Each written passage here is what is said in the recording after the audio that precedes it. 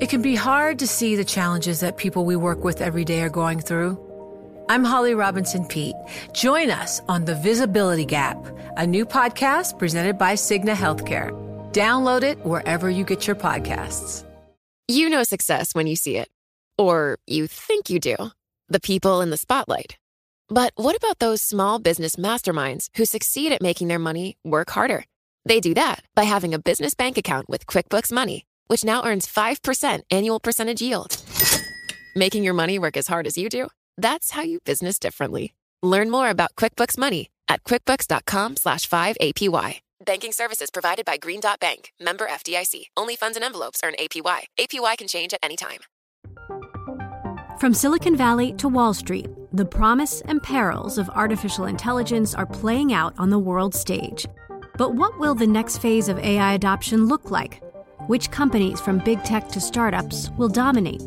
And where do the risks and unintended consequences lie? I'm Emily Chang.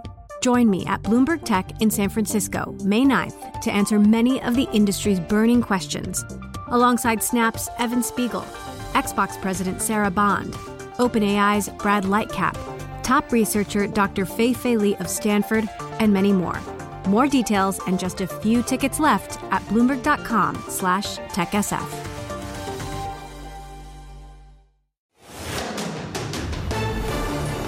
This is Bloomberg Law with June Grasso from Bloomberg Radio. The European Union has been in a legal fight with renegades Poland and Hungary over respect for the rule of law and the independence of the judiciary. The two countries were singled out in an EU report this week that pointed to the widening gap between their populist regimes and the bloc's democratic standards. Poland's Supreme Court is considering making a U-turn and halting a controversial disciplinary regime for judges that would comply with a ruling by the EU's top tribunal. But the Prime Minister of Hungary is proposing a referendum to push back against EU pressure to change a Hungarian anti-LGBTQ law that sparked a furious reaction in the bloc. Will the EU's executive arm start using recently won sanctioning powers to freeze funding, including COVID-19 bailouts, for the errant member states? Joining me is Ronan McRae, Professor of Constitutional and European Law at University College London. So let's start with some basics. In the United States, we have federal law and state law. How does EU law work with the law of country members? In some ways, it's actually not that different from the situation in the U.S. So, like in the U.S., there's preemption. When the EU legislates in a particular area, the member states lose their right to legislate in that area, and EU law takes precedence. So, under EU law, if there's a clash between national law and EU law takes precedence. And EU law will also be enforced by domestic courts. So you don't have to go to the European Court for every case. In theory, your local court will enforce your EU law rights. In the United States, we have common law and then we have statutory law. Is EU law all statutory? No. So the EU law, it's really like a constitutional system. So there's the treaty, which is the founding document. That's like the Constitution. It sets out the powers of the EU, but also has a lot of constitutional principles, mainly fundamental rights principles, in it. And then there's also then the secondary legislation that's produced by the EU legislature, which is the states and the European Parliament and the European Commission together, produce legislation in various areas of law in which the EU has competence. So then, if a country's law, let's say Italy, if Italy's laws conflict with EU laws, then Italy has to change their laws? Yeah, so there's two things that can happen. First, the Commission can take Italy to the European Court of Justice and get a declaration that they've violated their duties under EU law. And if Italy doesn't bring its law into line, they can then be subject to a repeat unlimited fine from the court. The second way, and in a way the more important way, is that an Italian individual can go to their local court, they have a case, and insist that EU law is applied in that case. And the Court of Justice has, for really 40 years, the European Court of Justice, the EU Supreme Court, has ruled that in the case where there is a conflict between national law and EU law must take precedence, and in the individual local national judge must apply EU law to the case. That's what makes EU law so different from other forms of international law. You don't have to go to the international court. It's directly enforceable in your local court. How many EU courts are there? Well, that's a good question. So there are two main EU courts. There's the General Court, which deals with issues about kind of what you call antitrust law, various other areas.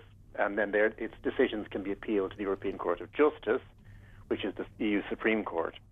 But because the European Court of Justice has ruled that national courts have to enforce EU law in cases before them, in theory, all of the courts of the member states are also EU courts. And what happens is the Court of Justice says that any national court that has an issue of EU law before it and doesn't know how to interpret EU law in the case, they can stop the case, make a reference to the European Court, ask, how should I apply EU law in this case?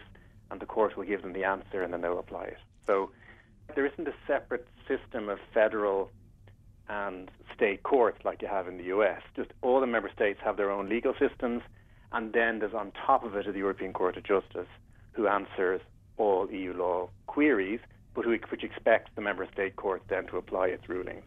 When is it that the courts enforce laws, and when is it that the European Commission enforces laws?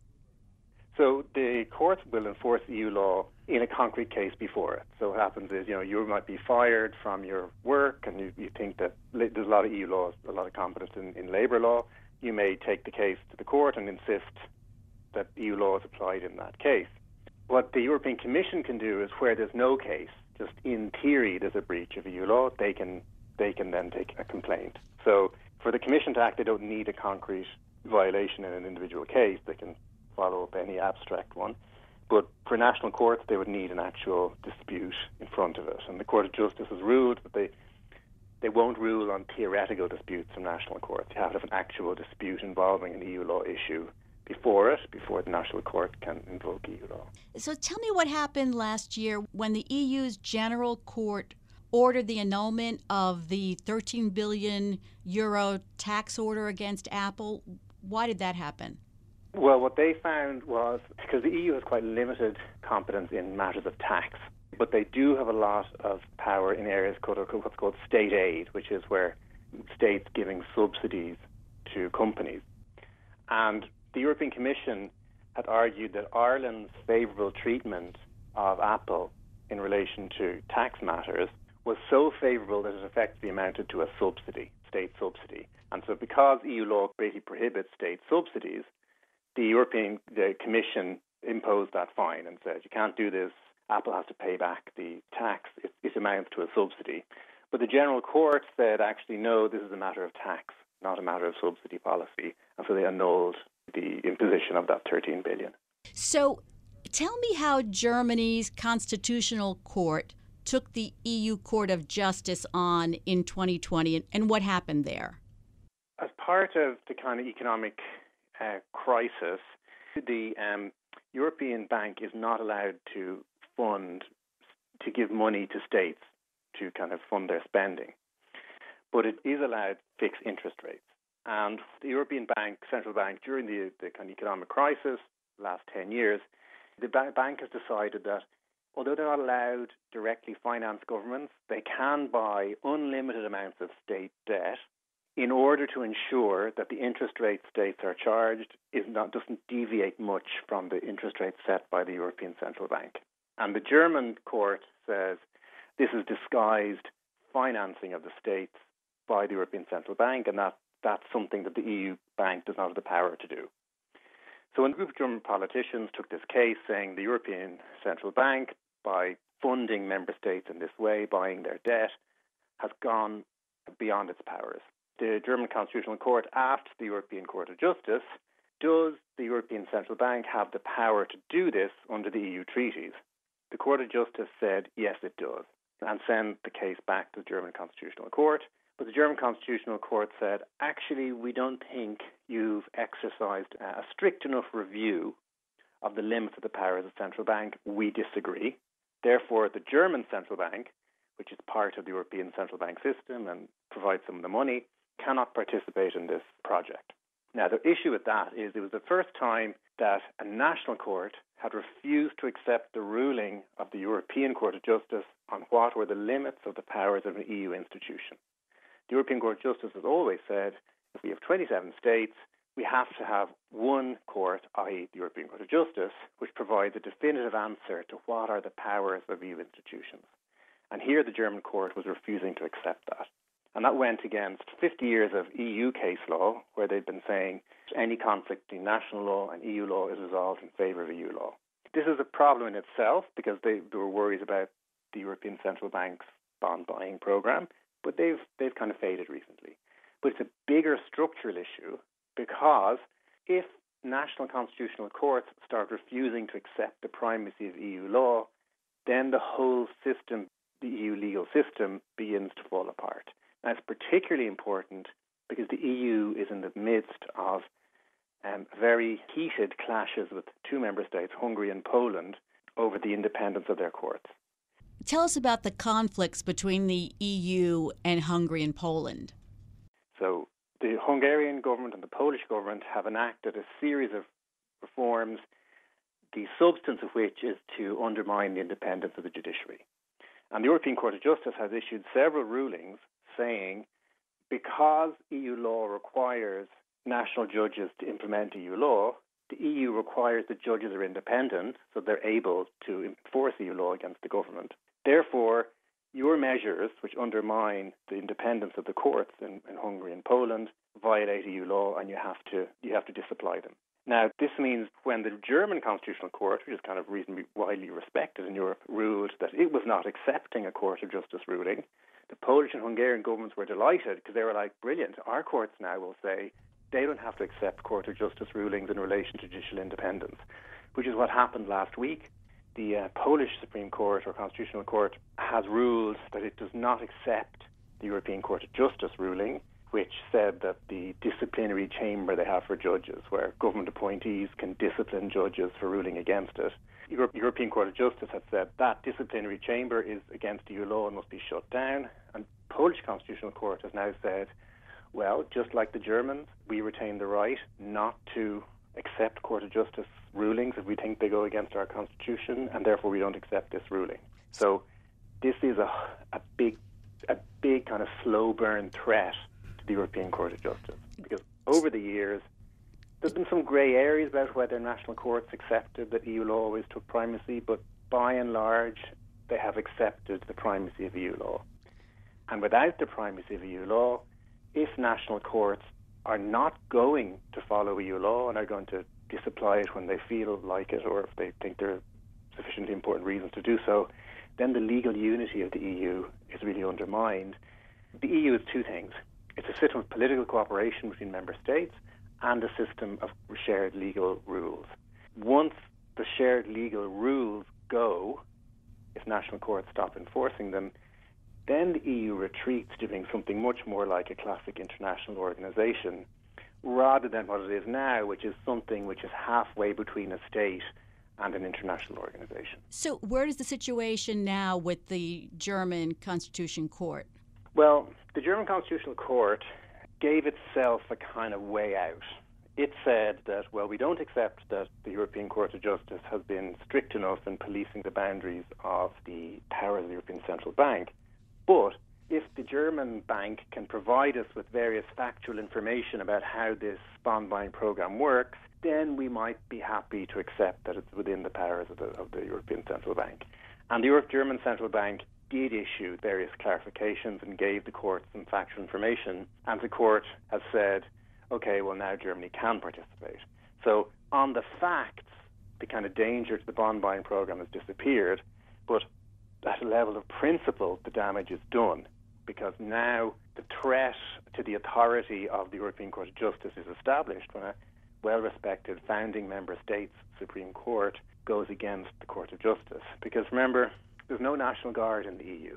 You know, when the European Court of Justice rules, while their case law is clear that there's a legal obligation to enforce their ruling, they've no way of forcing a national court that doesn't want to enforce a ruling to do so.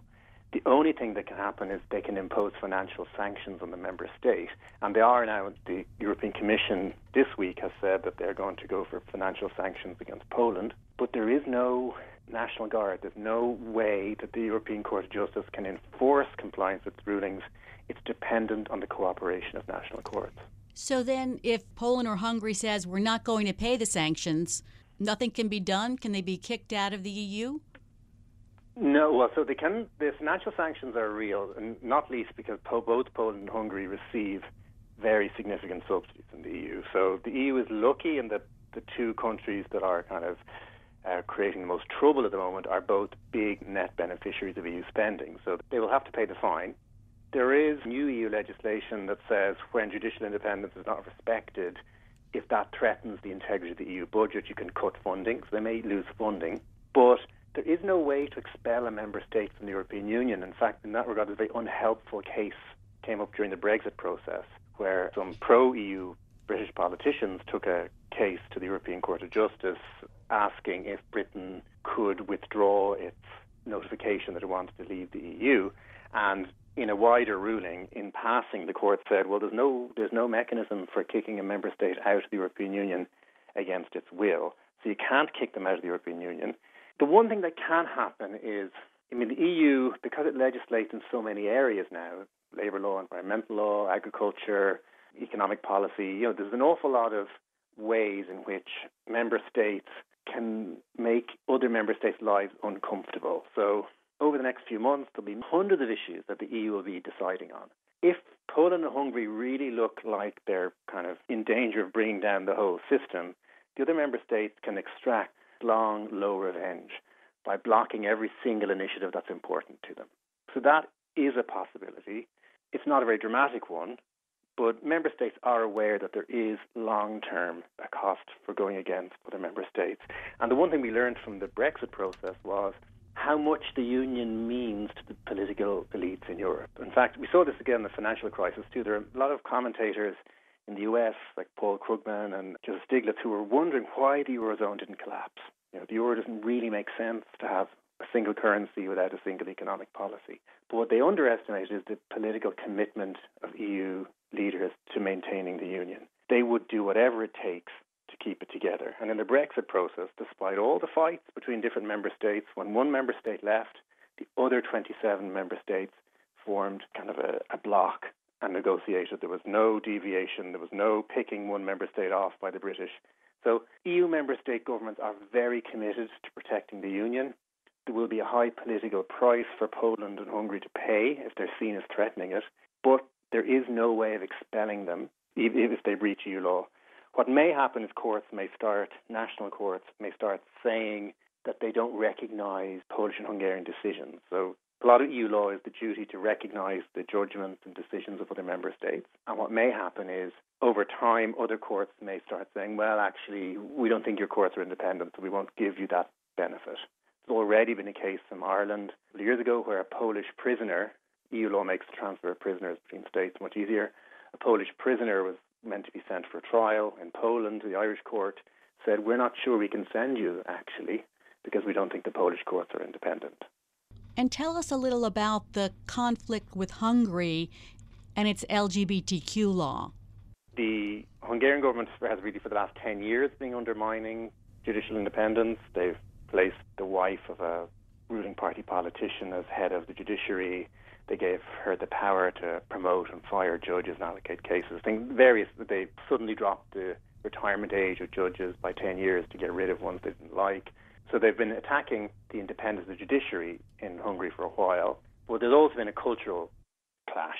And recently they passed a law that really bans the provision of any information about gay or transgender people to people under 18 and links it by implication to paedophilia.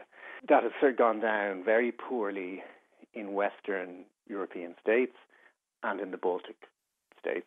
So there's a real divide on this issue, and the European Commission is trying to sue Hungary for that.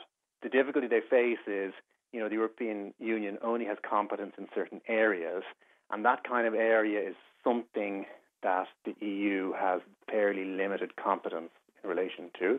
But they're trying to think creatively about areas which might be touched by this law, like some elements of broadcasting law or things like that, where the union does have competence. And they're going to try and take a case on that basis. So interesting. Thanks for being on Bloomberg Law, Ronan. That's Ronan McRae, a professor of constitutional and European law at University College London. The countdown has begun. This May, 1,000 global leaders will gather in Doha for the Qatar Economic Forum powered by Bloomberg, held in conjunction with our official partners, the Qatar Ministry of Commerce and Industry and Media City Qatar, and premier sponsor QNB. Join heads of state, influential ministers, and leading CEOs to make new connections and gain unique insights. Learn more at QatarEconomicForum.com.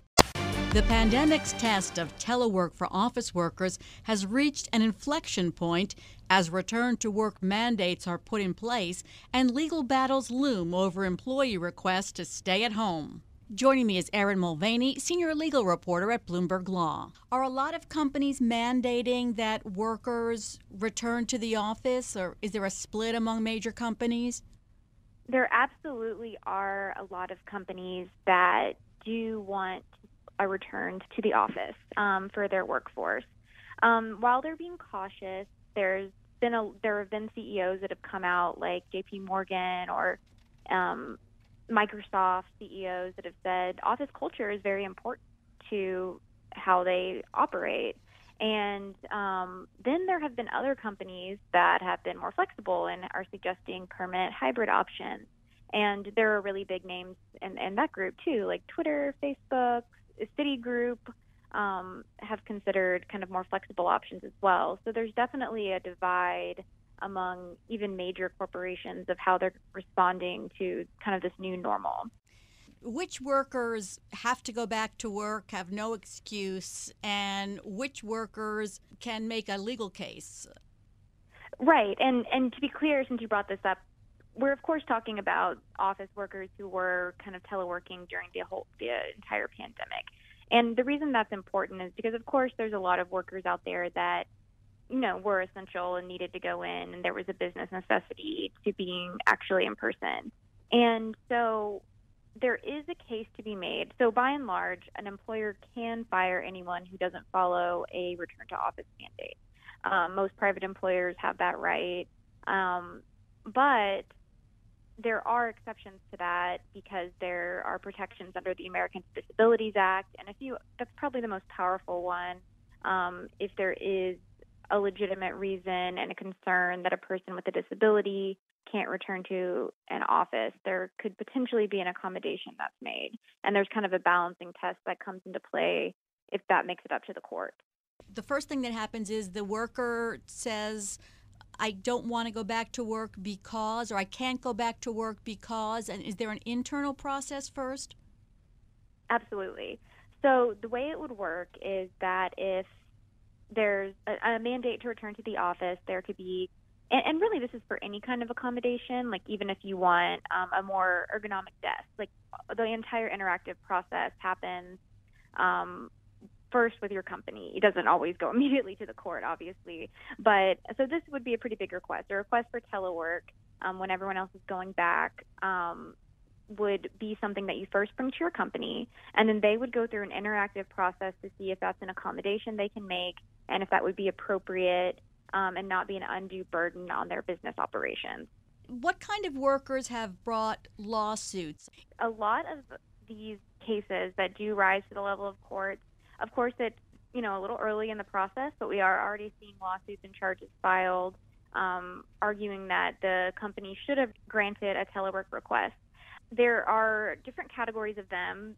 Initially, when there were kind of mandates to return to the office, some people were concerned with the immediate. If they had, say, asthma or a disease that made them more immunocompromised and more vulnerable to the actual coronavirus, fearing going back while the virus was still very active and raging and before vaccines were widely available.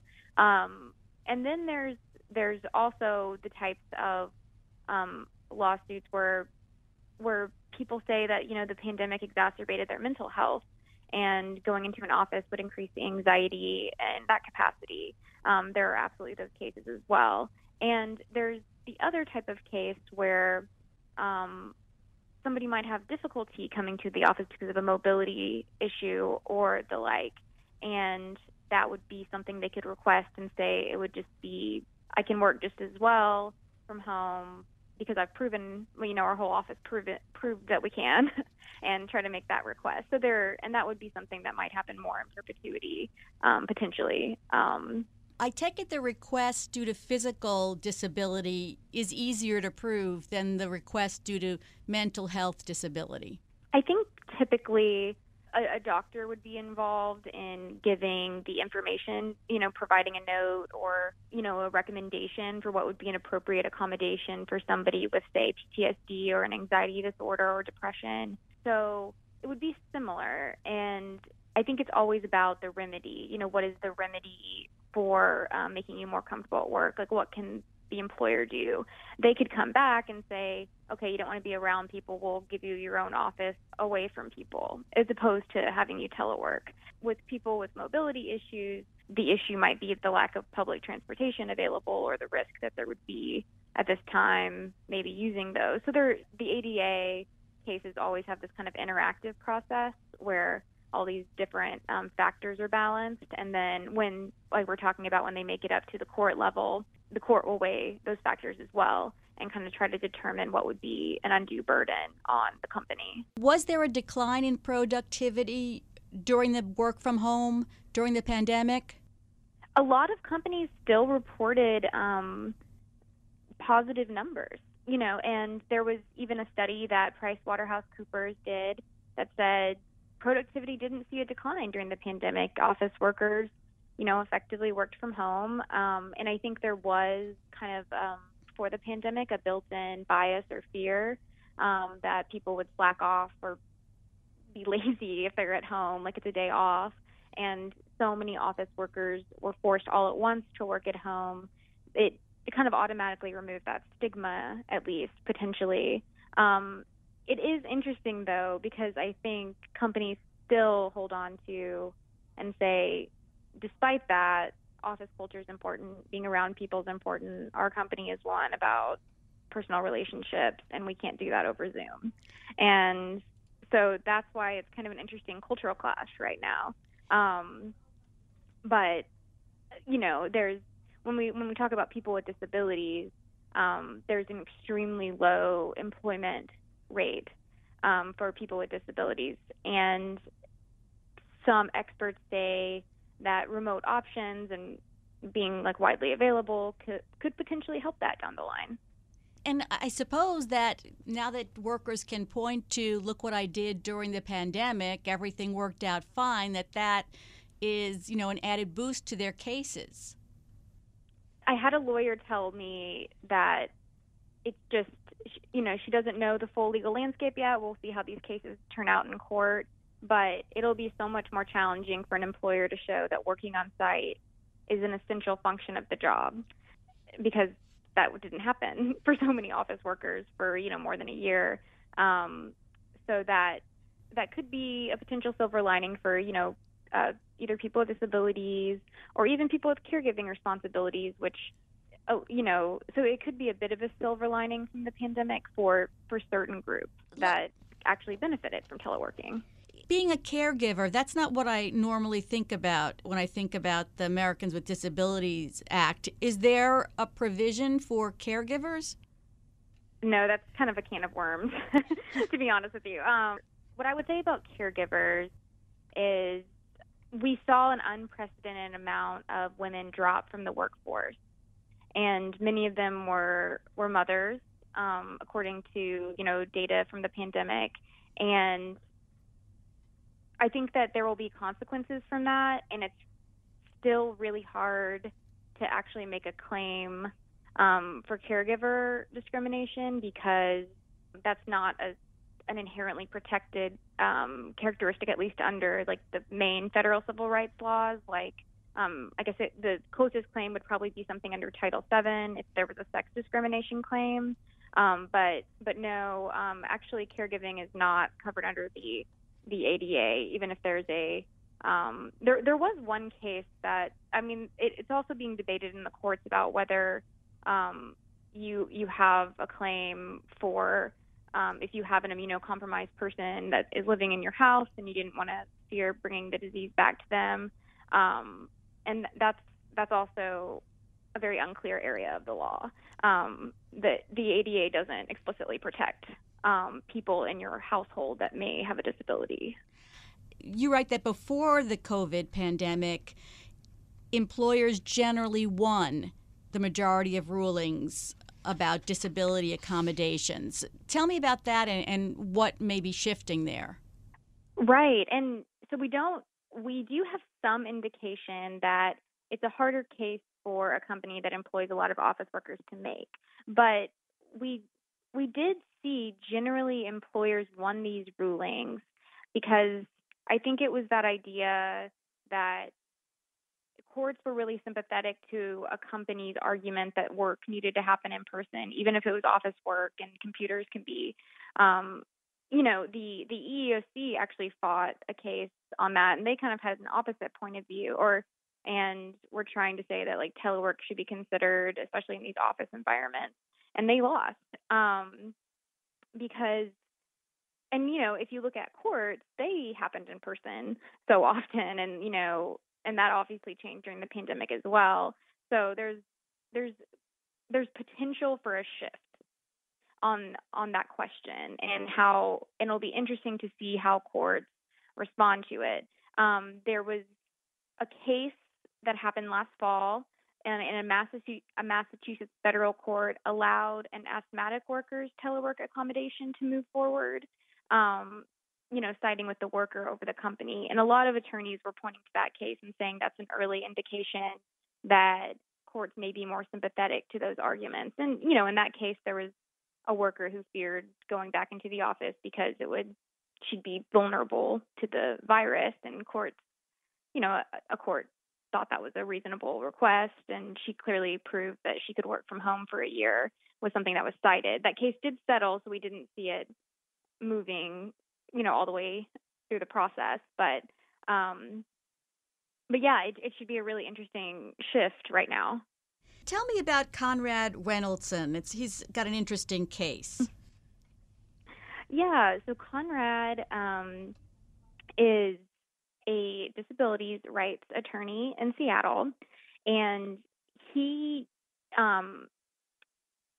is someone who has a disability and a mobility disability, and he actually said he really likes going into the office, and he's really looking forward to the return. And he said his staff wants to return. He currently can't for his health because he needs the U.S. to reach a higher level of immunity, according to his doctors, and he's currently allowing his staff to have the option. But he made a really interesting point. He said, he was able to do a full argument before a federal appeals court during the pandemic, and that wasn't previously possible. And he said that right now, if the courts all shut off and refuse to go remote, he wouldn't be able to really argue anymore. And he said, but that's clearly the argument against being remote and being flexible in that way are being undermined. And he was kind of interesting because he was a person who said, I totally get it. I want to be in an office, but it's just not the right time. So I think he did have a really interesting point, and it'll be interesting to see how things change moving forward. In the April hearing of the EEOC on COVID discrimination issues, did anything come out at that hearing that was important? At the April hearing, there were stakeholders, there were attorneys and experts kind of talking about this clash that we're talking about right now. And they definitely did focus on a lot of the themes that we've been talking about today, about the disabilities and the ADA and the legal cases that would come up moving forward, and what the pandemic would mean for the future of these civil rights cases in courts. There was an attorney who talked about what we were talking about how 60% of the cases that he has coming in from the last year related to the pandemic were about an employer rejecting telework accommodations. I think a lot of the attorneys on both sides were saying that there's kind of an inflection point right now for employers making these decisions about what they're going to do for a return to office, keeping all of the civil rights issues in their minds moving forward. And the EEOC's, guidance has been slowly kind of evolving as the pandemic has gone forward, and they've acknowledged that this time could serve as a trial period to show whether or not an employee with a disability could perform all their essential functions while working remotely, and employers should consider all new requests in light of this information. So it's somewhat vague what they're recommending, and their guidance is only guidance, but a lot of employment attorneys pay really close attention to how the EEOC advises on these issues. So some of them even asked for clearer guidance and more definitive points of view. But we'll see. The EEOC is also the one who can bring lawsuits. So I think that's one reason they pay attention to them. But guidance is just guidance from that agency. Thanks, Erin. That's Erin Mulvaney of Bloomberg Law. And that's it for the Bloomberg Law Show today. Remember, you can always get the latest legal news on our Bloomberg Law podcast. You can find them on Apple Podcasts, Spotify, and at www.bloomberg.com/podcast/law. I'm June Grosso. Thanks so much for listening. And please tune into the Bloomberg Law Show every weeknight at 10 p.m. Eastern, right here on Bloomberg Radio.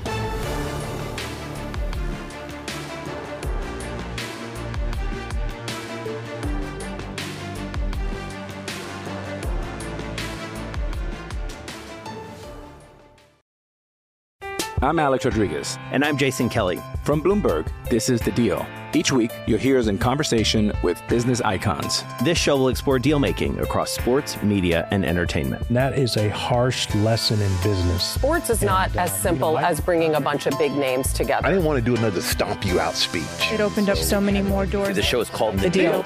Listen to The Deal wherever you get your podcast. And watch on Bloomberg Originals, Bloomberg Television, or BTV+.